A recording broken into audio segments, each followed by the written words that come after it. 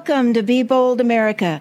I'm your host, Jill Cody, and I'm joined today by Mike Clancy, who is a frequent lecturer on climate change and is the current chair of the Monterey County Chapter of the Citizens Climate Lobby.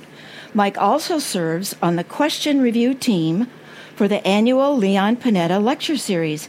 He is the former scientific and technical director of the Navy's Fleet Numerical, Meteorology, and Oceanography Center in Monterey, and a recipient of the Navy's highest civilian award, the Distinguished Civilian Service Award. Hi, Mike. Thank you for joining me again today. Welcome back to Be Bold America. Hey, thanks, Jill. I always enjoy hosting this show. It's a lot of fun. And we have a great show today because we have two outstanding guests here. Our first esteemed guest is Monterey County Supervisor Mary Adams. Mary has had a 30-year career of public service, solving problems for local families.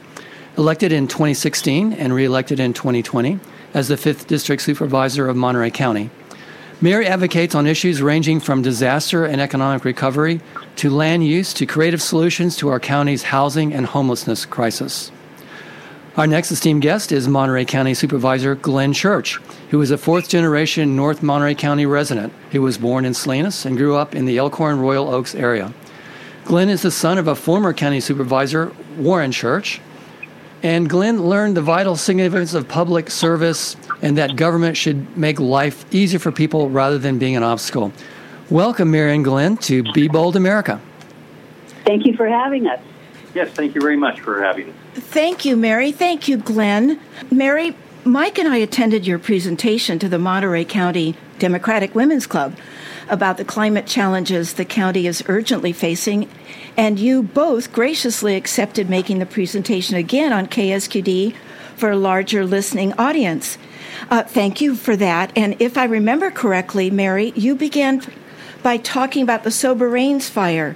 Is that where you'd like to start today, or do you have a different place you'd like to start? Well, I can follow your lead. I will speak about the Sober Rains fire. I think perhaps maybe a little background would be good for both Glenn and me. Go for it. The audience has an idea of who we are and what we do. Yes. Just to let you know, I think Mike covered it, certainly for me, that I've been in public service most of my life. My career was in the not-for-profit sector. And I was delighted to run for office after I'd retired from United Way, where I'd served as CEO for 14 years. And my expectation is that I would be serving the community in the same way, but just on a bigger platform. And there was a certain amount of truth to that. That really is true. But at United Way, we covered health and human service issues, not nearly the important issues of land use, planning, climate change. And so it's been a really wonderful 7 years of learning and experiencing all of the difference in the importance of what we have to deal with in our county, because it is such a diverse area. I have chosen not to run for third term, so I'm in my 8th and final year on the Board of Supervisors. I'm pleased to be able to retire. I felt like 8 years is about the right amount of time for someone to serve. There are 3 people who are choosing to run for my seat, and I am hopeful that I know one of them will win. My hope is that one of them will win in March, and we wouldn't have to go on to the general election, but we could get it handled in the primary. There is a woman who worked for me for a number of years, and then there is a gentleman who is active in the city of Monterey, and another person who lives over in the Salinas area, but still within the district. Well, let me take this opportunity, Mary, just to thank you for your service. Thank you very much. I know you chose not to run again, and you've done a marvelous job, so thank you. Well, thanks. That's very kind, Jill. Now, see if Glenn wants to give a little background as well. Sure. Yes, I'd be happy to. As pointed out, I'm a long-term resident, well, lifetime resident, I should really say, of North Monterey County, and while Mary's coming to the end of her time on the board in her 8th year, I'm actually just starting my 2nd year, so I've only had about a year on the board. I'm pretty familiar with the way Board of Supervisors operate. As was mentioned, my dad was on the Board of Supervisors quite a while ago. Almost 50 years ago, and during a period I was growing up. But I basically can say many of the same things back then that were issues are issues now. Climate change is not one of them, because that's obviously something that's a lot more recent in our concerns. I ran basically because I felt that there was more representation from the people, particularly up in North County, which I felt hadn't been done for some time. I felt that there needed to be trying to be government to kind of work a little bit more effectively with a lot of basic problems people have. Of course, what we're dealing with on climate change is a totally different ball game, basically, just to express here. It's a real challenging issue, not just at the local level, but the state, the national, and of course the international level. And it is something that's not going to be affecting us just here. It'll affect people in neighboring counties and all around the world. So I think all of us look at this as a real challenge, and we're trying to find some innovative and effective means in which to accomplish what needs to be done. Well, I heard Mary say that a different way to say, I always thought it was soberanes, but you pronounce it differently, Mary. Is it soberanes? Soberanes. Yes, soberanes. Okay. All right. Yes. Now I've got to say it right. Mike, do you have a question? Yes, I do. Supervisor Church, despite the very wet year we experienced in 2023, worsening drought brought about by climate change remains one of the biggest long-term threats facing California, and especially your district with all the agricultural interests there. Can you talk a bit about the current status of groundwater management in the Salinas Valley and what the implications for local agriculture will be in the face of long-term increasing drought? Sure. Well, my district actually is a district doesn't include a huge chunk of the Salinas Valley, just the area north of Salinas and towards Castroville. So there's most of the Salinas Valley and the agricultural needs are really going to be south of there. But groundwater, yes, definitely this is an issue not just for agriculture. It's an issue for everybody everywhere, as we're facing many challenges into there. And even though we're getting into these unpredictable periods, and we've had droughts. We had this serious drought here just 10 years ago that went on for quite a few years. We also hit these periods where we have these huge amounts of rain that come down, such as last year, and we're heading into a fairly wet year this year. Out of my place back in 2017 when the drought was broken, I had 50 inches of rain. We recorded that year. I've never seen anywhere near that. 18 to 20 inches is generally what we get. So 50 inches of rain is a tremendous amount. I remember a former supervisor, who recently passed away, Luke Haltagna, who lives right at the Moss Landing area, which gets very little rain. He counted that they got over 20 inches of rain. So as we look at this, it's hard to, with climate change, we can't really say, well, we're heading into periods where we're getting less water. As a matter of fact, I believe the state is even estimating that we might even get more water. But the problem is we also might hit these real wet spells, which means we have to deal with water storage. We might hit some really dry spells, which means that we've got to be able to have those resources available. And, of course, with the higher temperatures that we have, you're going to get a lot more evaporation. So even though we might get more water, there might be less available. So it's a real complicated mix as we look at this issue and how it goes in. But there's a lot of projects that are going on, not just in our county, but all throughout the state, dealing with groundwater sustainability, which is what Governor Brown just about 10 years ago put forth in some legislation. So you have areas such as the Salinas Valley, the Pajaro Valley, which have these groundwater sustainability agencies, which means that we've got to go through and find a way to make sure that we're not taking any more water out than what is going in by the year 2040. And that is one of the real challenges. Well, Glenn, just to add on to a personal story about the amount of water in the atmospheric rivers, Last March 14th, there was an atmospheric river hitting Monterey County, and my husband and I lost 7 Monterey pines in our front yard that day, one of which was so huge, the pine was threatening our house. We got tree cutters there during the storm, and we sat in our car all day long watching them take down these huge trees. They couldn't stand in the dirt anymore. They were just falling over. So, this is one personal story of how people are impacted by the climate crisis. Mary, now you've taught me how to say Soberanes fire. So can you talk a little bit about the damages and how what's been going on in the county? Yes, thank you for that. Yeah. Actually, when you were discussing taking down all those pine trees, I thought, gee, she must live up in my neighborhood. It was the same sort of situation. I had a tree that came through the roof of my home. Oh, no. And while my guys were up just putting a tarp on to try to cover it up, 3 more trees came down on my property. So, last year was quite the year. It was tough. At any rate, it was. So with the Soberanes fire, that was really an interesting situation. It was at the time the largest forest fire that had ever hit the state of California. It was well more than 100,000 acres. Of course, there have been many more tragic fires since, but at that time it was the largest.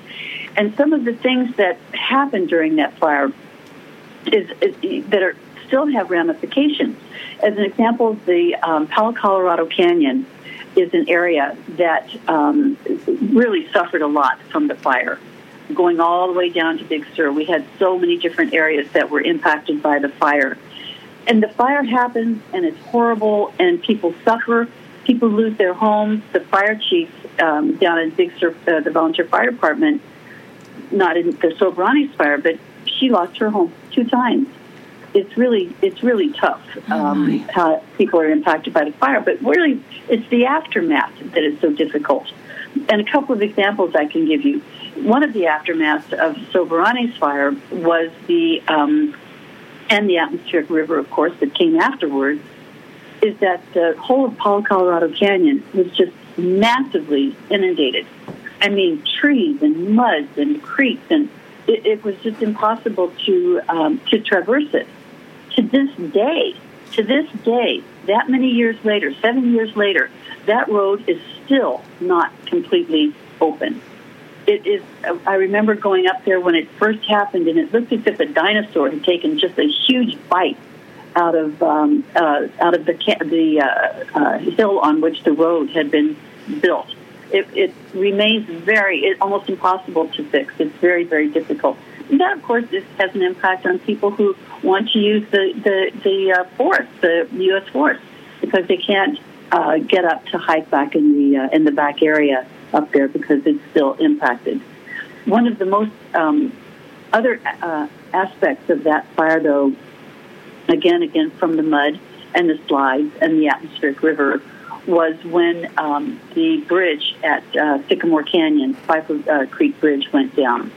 And that was, honestly, it felt before that happened, we felt as if we were starting to make some progress. We've made some progress on the Palo Colorado Canyon Road. We've made some progress further down the coast on opening up Highway 1 because it had been closed in 3 different places. And we were all so thrilled that finally things are starting to happen and we're getting back on track. I remember that because I couldn't get to the radio the studio here. I'm not surprised. Yeah. And then the bridge failed, and we had to close the bridge at Palo Colorado Canyon. But in addition to that, the road was still closed a bit south. So we had an area of Big Sur that was totally isolated. People couldn't get in, and they couldn't get out. And it was such a serious issue. I can't even tell you how bad this was. We had many families. Children couldn't go to school. People couldn't get food. They couldn't get fuel. They were running out of pet food. They were running out of wine. It was really something. This is serious. It was serious. So finally, my Health and Human Service United Way background intersected with my planning and climate change background, and it was really pretty exciting because we did, with the help of so many people from Big Sur specifically, and the Department of Emergency Services, we did a helicopter drop. And we had a helicopter that we hired from down in San Luis Obispo County, who flew up to Big Sur State Park. We had volunteer fire people on the north side of the bridge and volunteer fire people on the south side of the bridge. We had gotten grocery lists from all of the people who lived in Big Sur through CABS, the Community Association of Big Sur, what people needed. And we sent those lists to volunteers from the Carmel Unified School District who went to Safeway and did all the grocery shopping. The folks at Safeway helped, and then we had CERT volunteers who took all the groceries in boxes, put them in the back of pickup trucks that a number of us drove down to Big Sur. We had the helicopter come down. The fire people put the boxes of food into these big, nets, and then went over. It took maybe 7 minutes to cross over the bridge, to drop them off. The other fire people unloaded, came back over, and did it again and again. As I was going through this, somebody had put a box of to be taken across, an open box in the truck I was driving. And so as I was carrying it over to put it inside the helicopter, I noticed what it was, and it was clear to me that it was schoolwork. Oh, and my. so I looked at it, and there was a note on the top of one of the pages as I was carrying it across. And it said, "Sarah, we really miss you in science class." Aww. And it was such a clear statement of what was really happening here. These poor kids, they couldn't even go to school. It was one of the most meaningful things that I see every time now that we experience disasters like the most recent one in Pajaro.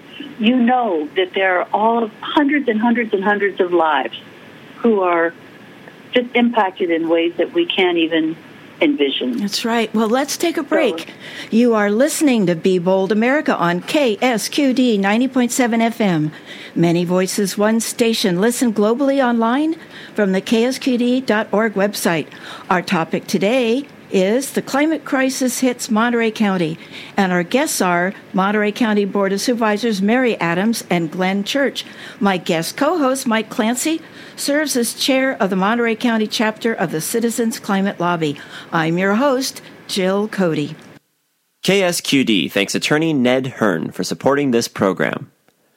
Ned Hearn specializes in intellectual property and business law with a focus on entertainment, internet, and computer software business and their convergence, intersecting content, media, and technology in the digital environment. More info at www.internetmedialaw.com. Thank you, Ned Hearn, for supporting KSQD 90.7 FM. What can you do to reunite this country and save our democracy? These heady issues will be discussed on KSQD 90.7 FM, Be Bold America. Be Bold America is a live, bi-weekly talk show for those who are motivated to step out of their daily routine. On Be Bold America, we will be discussing what you can keep doing, stop doing, and start doing to take action. We have big things to do. Every other Sunday at 5 p.m. on KSQD, Community Radio for the Monterey Bay. We're back. Would you like a friend to hear this interview on the climate crisis hits Monterey County? Well, Be Bold America is available as a podcast on Apple, Google, Spotify, YouTube, and many others. Subscribe for free from your favorite platform. Mike, I know you're sitting there with a question, probably lots of questions. Thanks, Jill. Supervisor Church, perhaps the biggest impact from the atmospheric rivers that hit us in 2023 was the terrible flooding that devastated Pajaro. Can you provide some background on why the levee failed to contain the Pajaro River during this flooding event? And what's being done to correct this problem? Sure. I'd be happy to talk about that. So, we got some unusually heavy rains out of there with not just one atmospheric river, but multiple ones that just went on. And there was a period of about 2 months or longer in which we were under kind of a constant threat of flooding going on out of there, and it's particularly in the Pajaro area. But it's really an issue that goes deeper than just the climate change and the atmospheric rivers. For the for the Pajaro Valley and the Pajaro River coming down there, the watershed goes way up into the mountains of San Benito and Santa Clara County. So you had some of the dams up there, such as the Hernandez Reservoir up in Santa Clara, that filled up, and they couldn't hold the water anymore. They had to start releasing water. So we continued to have these rains. We continued to have this water coming in from various streams into the Pajaro River, and there weren't reservoirs to help prevent any of that flood threatening, and so that began to raise the levels of the water. However, it's a complicated issue here on what really could have caused the flooding and everything that broke. The levee did break. It was a very old levee. It was built back in 1947. There's different standards in 1947. The Army Corps of Engineers actually, in 1965, said that this isn't really adequate because in 47 it was built, and 55 and I believe 57 it flooded. Both of those times, my family's somewhat affected by that. Both my parents were teachers in Pajaro, and that 55 flood was actually before I was born, and I had two older sisters who were students there. So they were part of that early flooding on out to there, and nothing was really done to correct that until just the last few years, where some of our state and federal legislators have, which we're really grateful for everything they've been able to put together on this. We're able to raise the money so that the levee can be rebuilt, and that process is going to be taking place starting next year, and it's going to be an ongoing process for some time to really bring it up to current standards. We have to realize the Pajaro Valley itself is a flood zone. No matter what you do, you can never stop Mother Nature. And, of course, Mother Nature with climate change has a little more enhanced fury to her. So it makes things a real challenge. Really, I think we're looking at it just a combination of many different factors that led to what had happened there where the breach occurred. And what has been done is that there were actually multiple breaches on there. There were three major ones. One that happened upstream that affected the community of Pajaro. Another one at where the river goes underneath the Highway 1 bridge. And another down closer to the Pajaro dunes just before it goes out in the ocean. Now, the breach was we call Site 1 up in the Pajaro Valley up where it caused the flooding for the... That's where the houses are? That's not where the houses were, but that's what caused the flooding for the houses. That one has been completely repaired. It's some vegetation we've been able to do, within the state and the federal guidelines that allow us, have been cleared out, and it's been built up, it's been firmed up, it's in better shape than it's probably been for decades. So I feel very comfortable about that particular part. The other two have also been worked on, particularly down at the one at the very mouth of where the river basically gets into the ocean down there. That one was recently finished down there, which was basically flooding a lot of agricultural fields. And the Army Corps of Engineers, which is doing these repairs because the levee is owned by the Army Corps, they're now turning their attention to the area around the Highway 1 breach that took place there. And their hope is they're going to have that done in the next few weeks. So that basically gives you a summary of what's happened and what is being intended here in the future. Great. Thanks for that. Coming back to long-term drought in our area and remembering the devastating fires that have struck the county over the years, what's the county's plan for mitigating wildfire risk? And in particular, what's the plan for dealing with the proliferation of eucalyptus trees in the county, which present a significant wildfire risk? Oh, you're talking to the eucalyptus expert here with Mr. Church. Okay. Well, I have a real concern about eucalyptus as we... That they're large matchsticks? Yeah, well, that's a good way to try it. And torches might be even a better... Yeah, giant torches? And it's a problem. It's a problem everywhere. I read how the eucalyptus were planted in Spain, and they have been really concerned about them there too. I mean, these trees, they grow very tall. They are very detrimental to the native flora and fauna. Very beneficial to very, very few of them. They're they have boils that just very, they can just turn, as you say, into matchsticks, into torches. And my district in North County is where there's a heavy concentration of them, a couple thousand acres onto them. I actually was working with Senator Laird this last year, and I really want to thank him and his staff for what they've been able to do. But they have given arranged for Monterey County to get $1 million for a pilot project on eucalyptus removal, which we are just in the process of finalizing at this point. And so we're hoping to try to see how that works in some of these areas and help homeowners be able to go through and remove some of these around their homes to have defensible space, because it isn't cheap to get rid of whatever these trees are, 50, 70 feet tall. It's very expensive. I like to look at what the Elkhorn Slough Foundation has been doing along the Elkhorn Slough. And they have taken a very aggressive approach with a lot of different grants where they have gone through and removed eucalyptus and have gone through and chipped the trees, laid them out, and have created a program where they're going to be bringing back the native plants out of there. It is there's one stretch along Elkhorn Road which the removal of those eucalyptus has just transformed the view from the road. And I have, from the folks in my district who have seen that, I have had universal appreciation for that, because suddenly you can look out to the slough, you can look out to Moss Landing, you can look out to the ocean, you can see the Monterey Peninsula. And so that's just more of an aesthetic approach onto it. But they have some 70 acres of eucalyptus, and they're removing almost all of them. Not all of them, because there's a few people. We're never going to get rid of all the eucalyptus, and they do provide some benefit for some species. This is the monarch butterflies in a few places, but I've been a big advocate of saying, let's get rid of the eucalyptus, let's bring back the redwoods, which used to be in many areas through this county, and which would provide the same kind of habitat. In North Monterey County, for example, there used to be a very extensive redwood grove, which was taken out in the 1800s because of valuable lumber of redwood.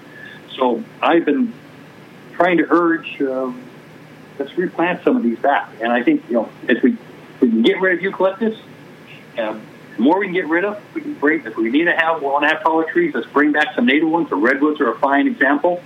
And that's kind of where we're at right now on the eucalyptus.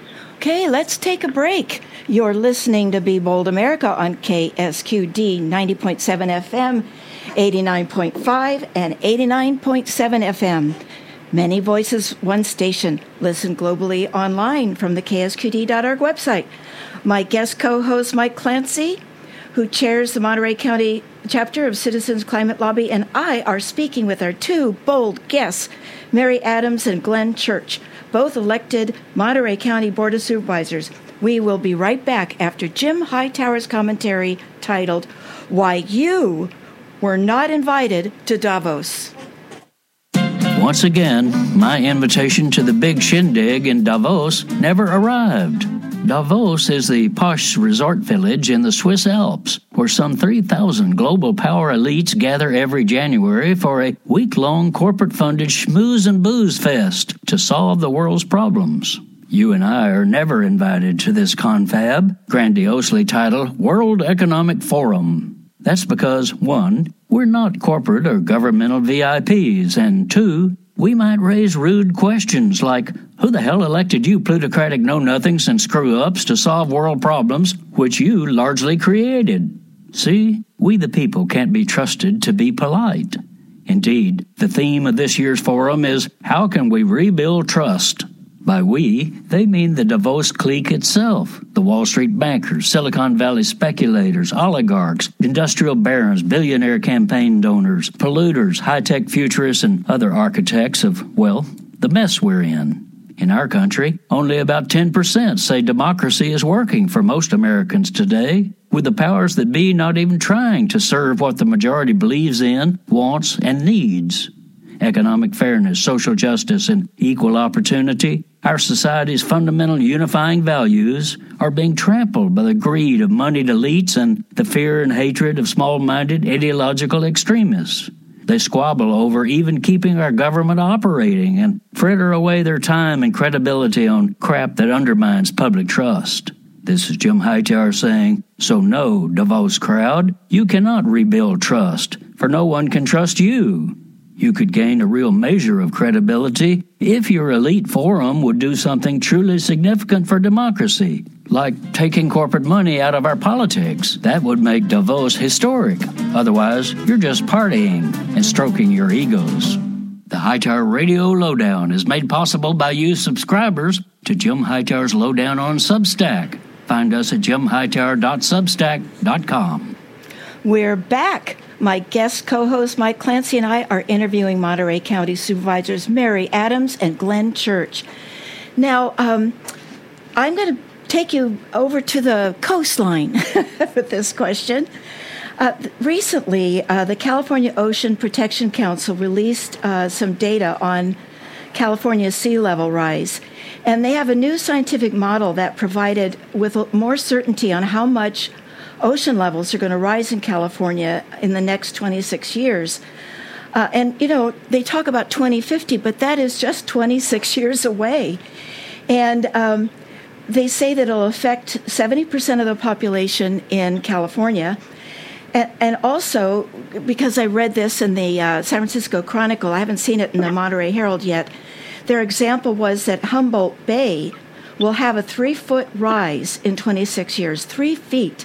Are you aware of this new report? And if you are, how does it affect Monterey County? And if you're not, still, how is sea level rise going to affect Monterey County? Well, I am not aware of the report, but I'm certainly looking forward to hearing about it now.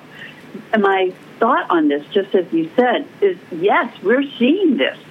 We're seeing this in so many different ways. It already is having a big impact on our area, and yet we are trying hard to do things to try to mitigate some of the problems, because it isn't just sea level rise. But just as an example, we have 2 specific areas on our coast in the Carmel area that are just really impacted by this. One is the River Lagoon flooding and the damage done to Scenic Road.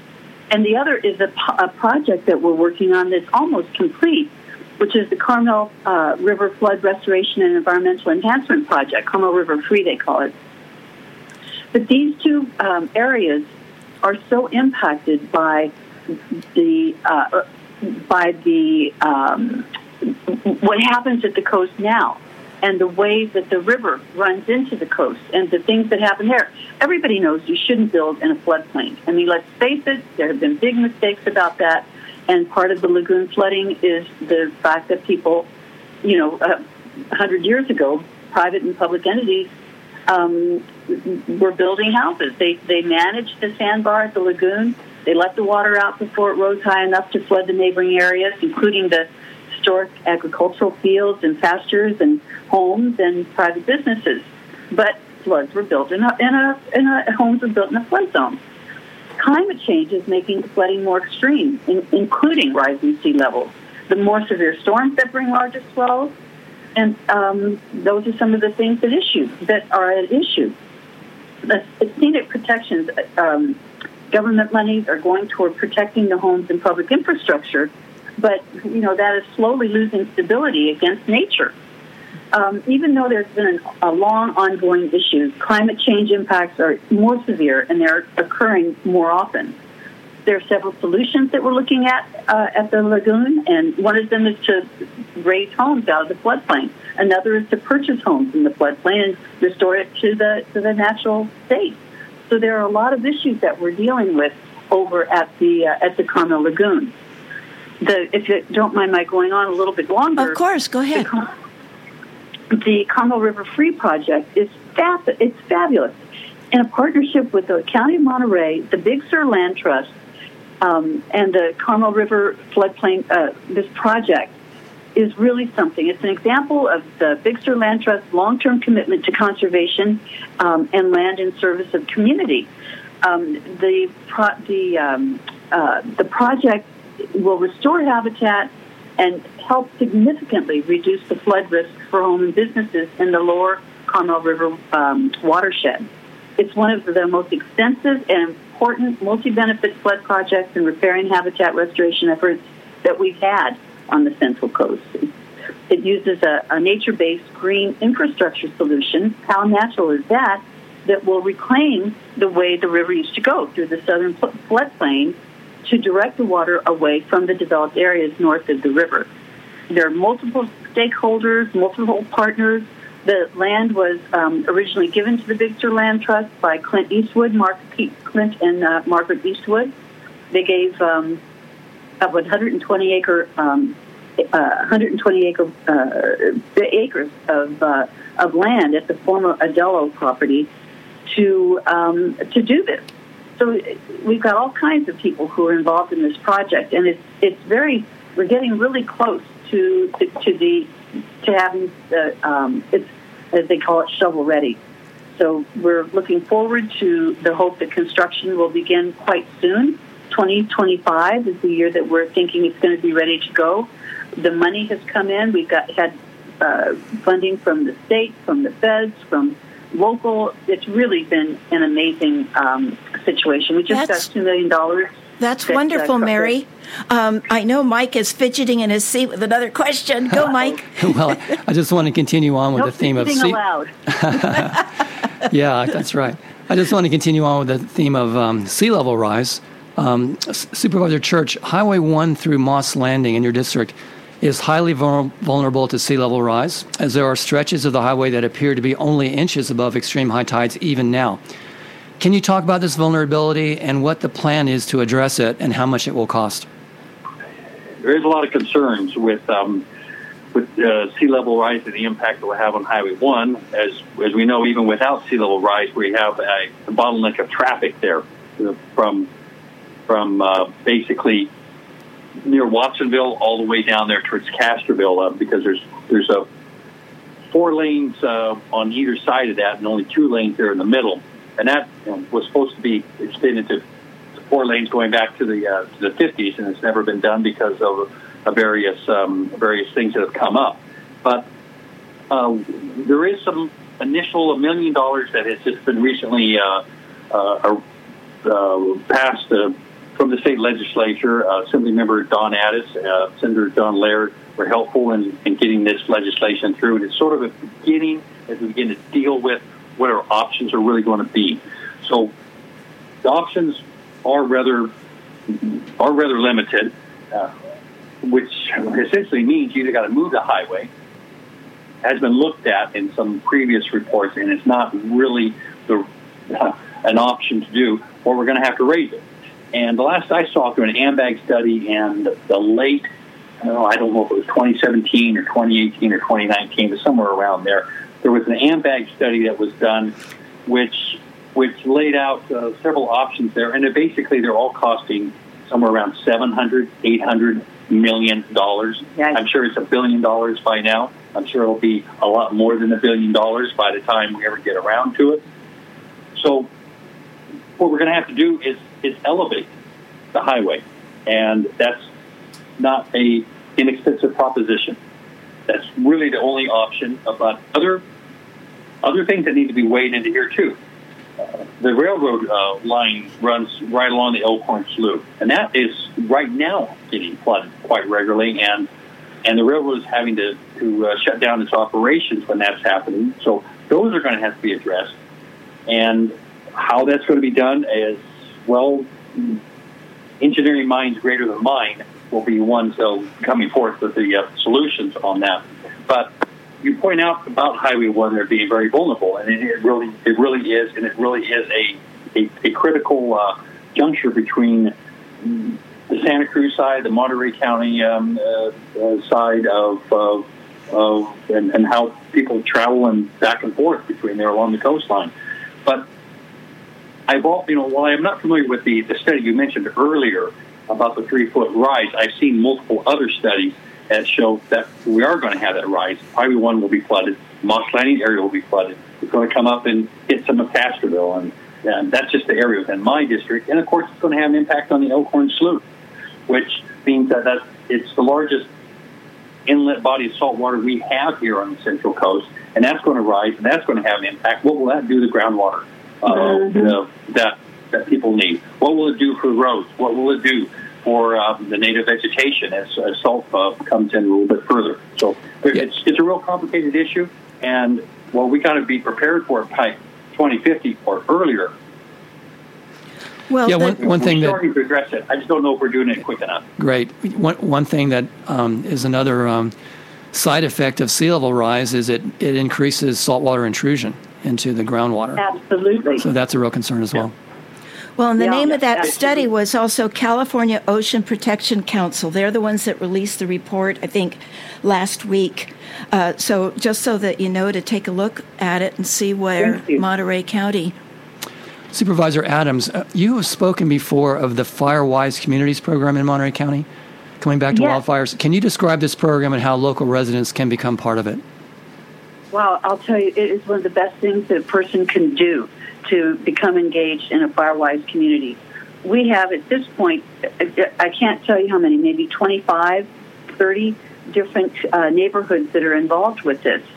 It started because the Community Association of Big Sur received some county funding to contribute to their fire-adapted community programming focus. And Firewise was the way that they chose to go. It regards defensible space. They got a CAL FIRE grant to do the same thing. The Resource Conservation District also hired someone as a forest health and wildfire resilience program person to oversee it. The best way to get information on it is to go to the Monterey County website and go to the Department of Emergency Services, and you'll be able to get information on the Firewise community. But we've got them all over, from Ambler Park to the Bluffs, to Boots Road, to El Caminito Road, to Hacienda Carmel, to Quail Meadows, to Rancho Tierra Grande, to Tehama, to Larcitos, to, I like to say this one, Whiskey Gulch. And to Del Mesa. And to Del Mesa, Los Tulares, San Venancio has them, Corrada Tierra has them, and they're all over the different parts of Glenn's district as well. Corrada Tierra has them. Do you have? If I could jump in on that, I'm a little bit familiar with them as well. Before I became a member of the Board of Supervisors, I was president of the Monterey County Fire Safe Council. The Fire Safe Council, as one of its programs, was the promotion of these Firewise communities. So, I want to say this is something that you can go to the Department of Emergency Management in Monterey County. You can also go to the Monterey County Firewise Council. For other people outside of Monterey County, the Santa Cruz County Fire Safety Council as well would sort of be involved into this project. And these are, as Mary's pointed out, in her district is the Carmel Valley and expanding beyond that, it became extremely popular. It's something anybody as in a community where they can get 8 of their neighbors together can do this. And it's something I really recommend, one of these direct actions that individuals can take. It can really help you in preventing fire. 2 things that I think you get out of this that are very basic, but my understanding is that fire insurance on your home, take a look at whether or not you're in a fire-safe community, a Firewise community, Firewise community, and that you can get a deduction, a lower rate for fire insurance. And in my district, District 5, I'm telling you, people had their fire insurance just chop, because they were the insurance companies, as everybody well knows, just completely just cut people off. They pulled out of California. Pulled out of California. So before our last break, I wanted to ask a very quick question. Has any of the Biden administration infrastructure bill funds come to Monterey County to help with the climate crisis projects here? Well, we received a significant amount of funding from a variety of different federal resources that we were able to put toward our Department of Emergency Services that were able to, to look at a couple of things. I'm embarrassed that I can't tell you specifically which programs they were, but we have been pleased with the work that we've been able to do with our federal legislators, particularly Congressman Panetta's office and Bill Lofgren's office as well. They've been very helpful in helping us access funding to be able to address the issues that we have here that climate change is bringing about, from the highway, from the Big Sur area to the North County area. We've been receiving great support and attention from the federal government, from the Biden administration, so to speak. If you are just joining us, Mike Clancy and I are speaking with our bold guests, Monterey County Supervisors Mary Adams and Glenn Church, about the climate crisis issues in Monterey County. You are listening to Be Bold America on KSQD 90.7 FM, 89.5 and 89.7 FM. Many voices, one station. I'm your host, Jill Cody. Hello, K-Squid listeners. I'm Tom Hartman, and each weekday at 4 p.m., I bring you a different perspective on the news than you're likely to hear on most media outlets. Please join me on KSQD Santa Cruz, your ink spot on the dial for the Tom Hartman program, heard now for the first time ever in the Monterey Bay area at 90.7 FM, weekdays at 4 p.m. That's progressive talking conversation with me, Tom Hartman, weekdays at 4 p.m. on KSQD 90.7 FM. Tag, you're it. We're back. Mike, you have another question. I do. For Supervisor Church, I understand there are problems with both the Nacimiento and San Antonio dams in Monterey County. What are these problems, and what does the county plan to do about them?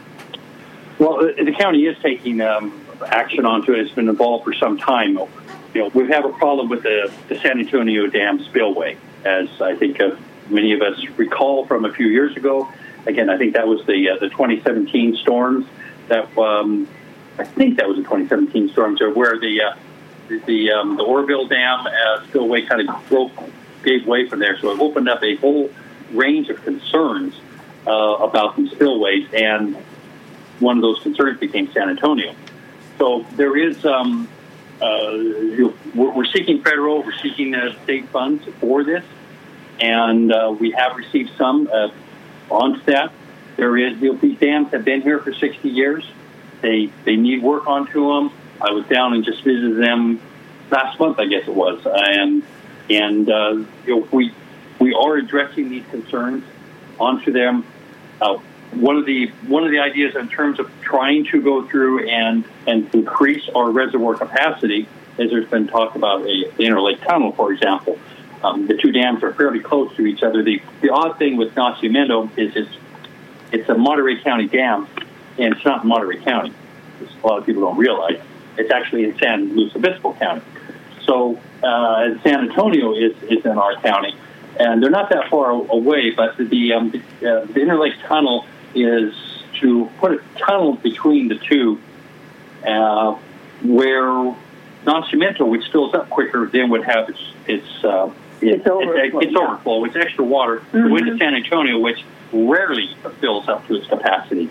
So this is one of the things that's being viewed as a way to increase storage.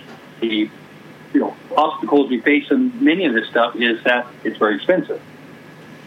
The Department of Dams Management has been on us that we have got to fix the dams, period. So we have to do that. I think, as Glenn was talking about the Interlake Tunnel, one of the other things is that it allows for better management of the Salinas River, because right now, when Nacimiento is full, they have to release water, and that eventually ends up with our sending clear water out to the ocean, because we have no place to capture it and store it. But if we had this other big storage area of Lake San Antonio, we wouldn't have that issue. And much of our, as everybody knows, our water issues are just horrible here, both in the Salinas side and in the Carmel side. One of the things that I have to say is that until we look at solving our water problem as a regional effort, we're not going to get any place. The idea of a lettuce curtain that divides our county has got to be completely torn down and thrown aside so that we can come up with a water solution that will work for every part of our county. And I want to just kind of add on to that in terms of the water storage. I'm sitting as a member on this Salinas Valley Basin Groundwater Sustainability Agency, which is one of the agencies that I referred to earlier. That I think there's 200 of them throughout the state. They're dealing with areas where there's a overdraft the groundwater basins, and have to have basically a balanced approach by 2040, where there's as much water going out as there is going in. One of the projects that we're looking at in terms of trying to recharge these basins and sort of a mini storage is the creation of these retention ponds. I had a meeting last Friday. It was about putting a retention pond out in the Folsom Knolls area, which most of you listeners probably don't know where it is, but it's an area just north of Salinas, and where a creek flows through and often floods the community there. But we're talking about developing up a retention pond there that will catch the water when it's flowing in high quantities and capture it, and then because it's relatively sandy soil, it'll flow into the ground and recharge the basin.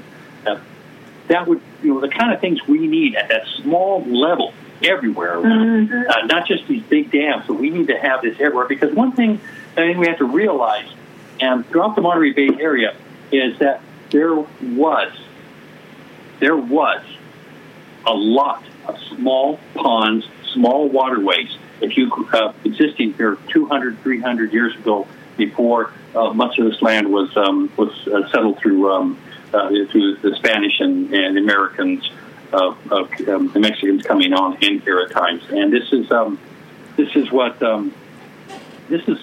of approach, the small scale approach that we really kind of need to really be able to deal with this. Mary, this interview is then made into a podcast and put out, and I have people listening in many other countries. Could you define lettuce curtain? I will do, yes. Monterey County is a big county, very large county, and there is a hypothetical divide that separates the Monterey Peninsula, which is primarily the top economic engine is tourism. It's the coast. It's the golf courses. It's the beautiful coastline that goes all the way down to Big Sur. The Salinas Valley is the economic engine that is based on agriculture. It's inland. It's drier. There are mountains there. There are beautiful, fertile fields there. There's a hypothetical line that is called the lettuce curtain, because lettuce is the primary crop that's grown. And so the term that we use is that there is a divide between the Monterey Peninsula and the Salinas Valley. And is Salinas Valley also called the salad bowl of the world? Yes, it's the salad bowl of the world, yes. Yeah, I'd just like to make a quick comment before I ask my question. I really like what I'm hearing here. I really do, particularly the part about we need a regional solution to the water problem. That is absolutely right. You're right on target there, Mary, with that. And also, Supervisor Church, the idea of these retention ponds, that's a great idea. It's part of what's generally referred to as stormwater capture. That's got to be part of the overall solution. And we really need to pursue those kinds of things, because the long-term trend is increasing drought, punctuated by occasional atmospheric river events, which dump lots and lots of water on our area, most of which goes right back out to the ocean. So that's the kind of thing we need to pursue. So a question for... I absolutely, if I just jump in, I absolutely agree, Mike. Yes. It's actually something I'm trying to push forth. I've had discussions, particularly out in the North County area, about trying to increase these, because I believe you look at some old Portolo's old logs when he came through here in the 1700s, he spoke of the many ponds that used to exist throughout this area. Yeah, that's great. So Mike and Mary and Glenn, we have 2 minutes till the end of the program, and I wanted to ask you in these last few minutes what people who live in Monterey County, what all of us might be able to keep doing, stop doing, start doing, as they relate to the challenges that you face countywide. Our future depends on it. So do you have some ideas for us? Well, one thing I want to say is that I am very, very thankful to have a colleague like Supervisor Glenn Church, because he sees the same things that we do. He agrees with this regional solution to our water problem, and he's willing to work with me from his side of the county, the northern part, with us to be able to come up with something. As far as what I would see, I've got little baby things to say. If you use single plastics, stop doing it. And if you have a big gas-guzzling car, take a look at getting an electric one. Amen. Glenn? I'm going to jump in there again, kind of put another plug for the Firewise communities in, as I did a little bit earlier. But there's a lot of different approaches we could take on this. You and Mary both expressed concerns about Monterey pine trees that had fallen down and your area. And those are some of the simple things that we have to kind of look at. Monterey pine, like Monterey cypress, are shallow rooted. They're going to be very vulnerable to this saturated soils, and then we get heavy rains coming in. So, these little things that we can do to protect this is like looking and saying, I'm all for planting all the Monterey pine we can around, but maybe plant them away from a dwelling. If you're going to put a tree near a dwelling, find something that's going to be a little deeper rooted. Mm-hmm. These are important things I think that we need to do. I think, in terms of what people are doing, a lot of people need to keep going with the whole path that they're doing on recycling, for example. It's, it's more you recycle, the less there is an impact upon the environment and forests and everything. And well, Mary and Glenn, thank you so much for being our bold and impressive interview guest today. And in these times when there's so many out there screaming they don't believe in a democratic government, I think they should be proud of Monterey County. I have to say, I feel our Monterey County is in good leadership hands. Thank you for joining us on Be Bold America today. Thank you so much. Thank you. Be careful, everyone. Thank you. What's next on Be Bold America? Please join us on Sunday, February 25th, when we will be discussing Tao of Surfing, Finding Depth at Low Tide. This interview will take you on a journey into the recesses of your soul and explores the ontological question, what is our underlying essence? Internationally acclaimed Pulitzer Prize nominated and local author and filmmaker Michael A. Allen uses the metaphor of the sea and its ebb and flow to describe the Tao of life's cycle. And he discovers within this unique reflection a new way to comfort and heal the self from the trauma of death. Michael was inspired to write Tao of Surfing after his lifelong best friend and surfing partner suddenly came out as gay and died from AIDS in 1989. The book subsequently became the basis for the soon-to-be-released feature film, A Long Road to Tao, which Michael co-wrote and produced. Michael Allen will be joined by A Long Road to Tao cast member and fellow surfer Mike Clancy to discuss the book, the making of the film, the politics surrounding the AIDS crisis of the 1980s, and how the film relates to political issues facing the LGBTQ community today. So listen to Tao of Surfing, Finding Depth at Low Tide by joining Be Bold America on Sunday, February 25th at 5 p.m. As a reminder, Be Bold America is available as a podcast. Now you may listen to the show anytime for free by subscribing through your favorite podcast platform. I want to give a special thank you to Be Bold America's program engineer, Yanko, and to our station's program director, Howard Feldstein, and to my guest co-host, Mike Clancy, frequent lecturer on the climate crisis and who currently serves as the chair of the Monterey County Chapter of the Citizens Climate Lobby. Thank you, Mike. Thank you, Jill. This was a lot of fun. We had two great guests. You are listening to KSQD Santa Cruz, many voices, one station. Listen worldwide online at ksqd.org. My name is Jill Cody, and thank you for listening to Be Bold America. Until next time, keep, stop, start.